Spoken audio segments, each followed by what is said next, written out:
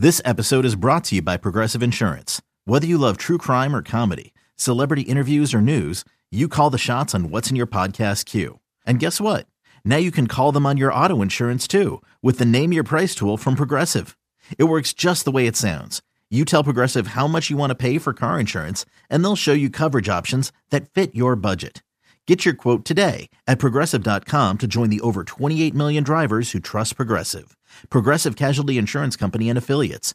Price and coverage match limited by state law. You could spend the weekend doing the same old whatever, or you could conquer the weekend in the all-new Hyundai Santa Fe. Visit HyundaiUSA.com for more details. Hyundai, there's joy in every journey. In the fast-paced world of attacking, speed is everything, and that's where the Furon 7 Plus shines. Engineered for accuracy and precision at a rapid pace, it's your secret weapon on the pitch. Experience overall comfort and precise striking, even in the game's fastest moments. The nylon outsole, with its V-shaped stud configuration, is designed for firm ground, giving you the grip you need to outmaneuver your opponents. Step up your attacking game and learn more and purchase the Furon at NewBalance.com. It's time. Time to get in the zone. Time to get in the zone with the 49ers Web Zone. This is the No Huddle Podcast with Al and Brian.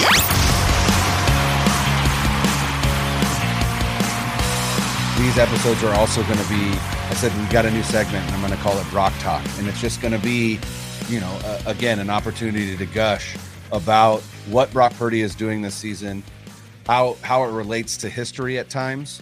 And it's just wild. But let's start with a chart that our buddy Akash, friend of the show, tweeted out earlier today. And it's just a comparison between really, you and I said this again prior to coming on, that this MVP race is really down to three people. And one of them is a non-quarterback, which almost eliminates him right off the bat. And that's Tyreek Hill. I think if Tyreek Hill breaks Calvin Johnson's receiving record, which essentially is going to put him at 2,000 yards, which has never been done before, and he does that in 16 games and not 17 games, I think there's a definite conversation about Tyreek Hill being MVP. Like, this would probably be the season where you get a non-quarterback or a non-running back, really, because I don't know that a wide receiver has ever won an MVP award. I have no idea. Someone might correct me, but it's Tyreek Hill, and then it's Brock Purdy and Dak Prescott. And when you break it down, right? And Akash broke this down to passing yards, passing touchdowns, interceptions, completion percentage, yards per attempt, adjusted net yards per attempt, passer rating, QBR, EPA per play, success rate, completion percentage over expected, CPOE, DVOA, which is the kind of the holy grail of advanced metrics. It's kind of like baseball's WAR. And then another one that we're not going to talk about because you and I were like, we don't really understand that one too much, but DYARs. But in all of those, Brock Purdy leads Dak Prescott, except for passing touchdowns. Prescott has 28, Brock has 25, and interceptions. Prescott has 6, Brock has 7. Every other category, passing yards, Brock Purdy leads. Completion percentage, Brock Purdy leads. Yards per attempt, Brock Purdy leads by almost 2 yards. By 2.1 yards, 9.9 to 7.8. And that 7.8 puts Dak fourth. So it's not like Dak is far down. He's fourth. That's just how much more Brock has yards per attempt than even the next guy. The next guy is Tua, who still has a game to play tonight, but he's still more than a yard more than Tua. And more specifically than that 9.9 yards is now the highest yards per attempt in NFL history on a minimum of 300 attempts, tying Kurt Warner at 9.9. So now, granted, Brock still has 4 games to play, and that number could either go up or down. But as it currently stands, with a minimum of 300 attempts, Brock Purdy is now tied with Kurt Warner with the most yards per attempt in a season at 9.9. Not only that, but he leads in adjusted net yards per attempt. He's at 9.3. The next closest again is Tua, who still has to play at 8.1. The best adjusted net yards per attempt numbers in NFL history. Number 1, 2004 Peyton Manning at 9.78. Number 2 is 2011 Aaron Rodgers at 9.39. Both of those seasons ended in MVPs. And number 3 is 2023 Brock Purdy at 9.33. 0.06 away from Aaron Rodgers. Brock Purdy still has an opportunity to get to second. I don't know that he's going to get to Peyton Manning at an ungodly 9.78. That's unbelievable, but still. And you're talking about him with Peyton Manning. Think about that. Right. These and are then elite, the elite of the elite. Yeah. And the one that I loved is highest passer rating in NFL history through the first 500 attempts. Number 1, Brock Purdy at 113.8.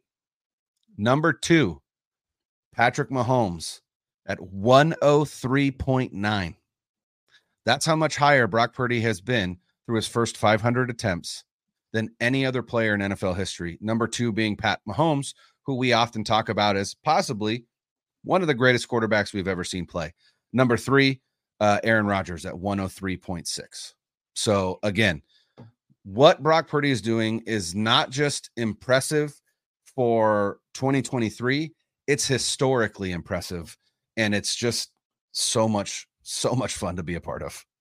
So he's got 359 pass attempts this year. That's 22nd. Joe Burrow has more pass attempts than him, and Burrow's played 3 less games, and he was injured for part of one of them. 22nd, and he is currently second in the NFL in passing yards. Tua will most likely eclipse him tonight, so he'll be third. That's incredible. Incredibly efficient.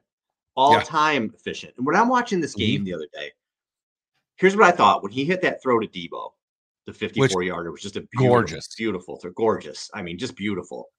That's what's been missing for this team. And that's the difference now. They can play clunky because they looked a little clunky at first. And then they hit that throw and boom, they're off and running. Boom, they scored just like that. They couldn't do that in the past with Kyle Shanahan. And it's been a really long time with anybody.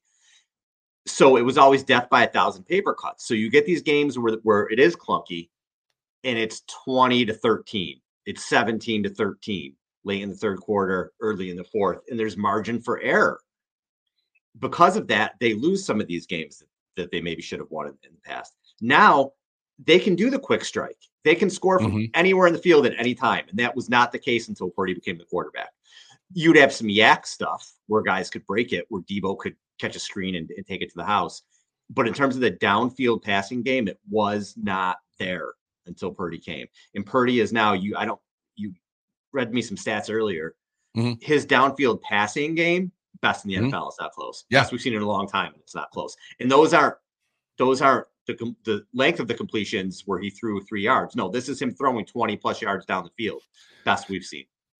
When you need mealtime inspiration, it's worth shopping Kroger, where you'll find over 30,000 mouth-watering choices that excite your inner foodie. And no matter what tasty choice you make, you'll enjoy our everyday low prices, plus extra ways to save, like digital coupons worth over $600 each week. You can also save up to $1 off per gallon at the pump with fuel points. More savings and more inspiring flavors make shopping Kroger worth it every time. Kroger, fresh for everyone. Fuel restrictions apply.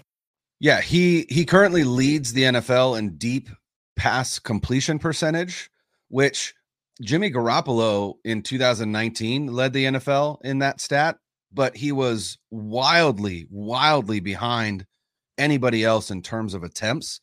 So that was less about efficiency and more about, he's taking advantage of the few times that he does it.